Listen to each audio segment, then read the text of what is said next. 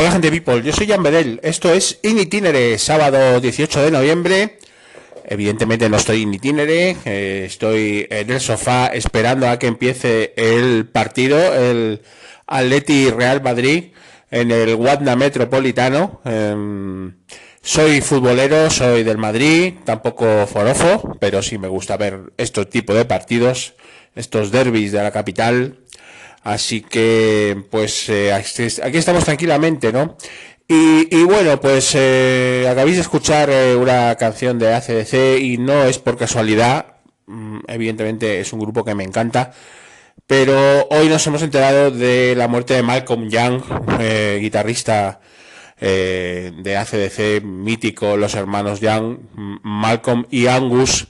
Bueno, pues es un poco la piedra capital de ese grupazo australiano, los AC/DC, de que soy muy fan, siempre lo he sido, ¿no? Para mí, uno de los grupos fundamentales del hard rock, del heavy de toda la vida, ¿no? Del clásico heavy que a mí me encanta. Y AC/DC, uno de mis grupos favoritos, uno de mis grupos fundamentales.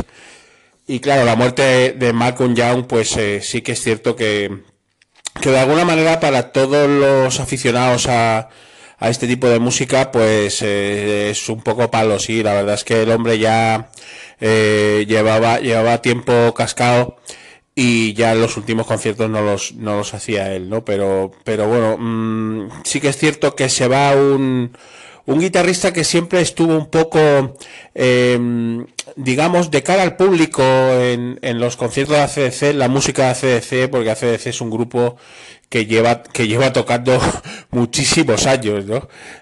Pues más de 30 años encima de los escenarios, más incluso, es un grupo súper legendario. Y Malcolm siempre ha estado un poco atrás, un poco a la estela de su hermano, que es un poco el frontman de la banda, ¿no? Angus Young, todo el mundo, cuando hablamos de AC/DC, pues pensamos en Angus, ¿no? Pero realmente Malcolm, pues básicamente tiene muchísima importancia en la música de AC/DC.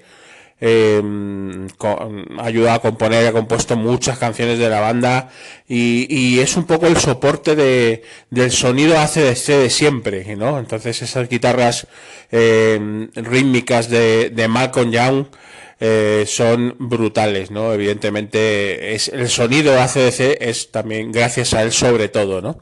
Evidentemente luego Angus con sus solos y tal, evidentemente pues es un poco en lo que se ve más, ¿no? De la banda, pero la importancia de Malcolm es fundamental. A mí que me gusta mucho las guitarras rítmicas y un poco ese sonido que lo hace tan compacto AC/DC, ¿no? Ese sonido inconfundible además.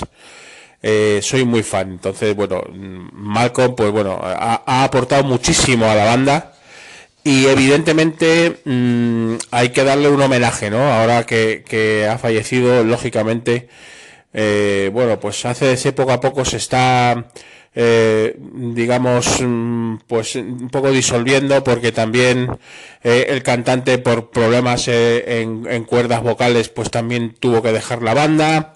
En fin, digamos que podemos estar asistiendo a la finalización de un grupo de los más míticos de la historia del hard rock y del rock y del heavy, ¿no? Sobre todo. Entonces, bueno, pues larga vida a AC/DC, siga o no tocando, ¿no? Porque nos deja el legado de tantos años sacando buenísimos discos.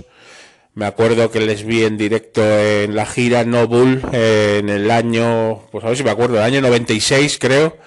Las ventas, conciertazo de AC/DC. Sí, yo creo que fue uno de los mejores conciertos que ha dado AC/DC en España y allí estuve yo viéndolo el primer día, ¿no? Soy muy fan de la banda, qué lástima que se nos haya ido Malcolm, pues nada, descanse en paz, pero continúa su legado en AC/DC. Un saludo, que paséis un buen sábado y a la Madrid.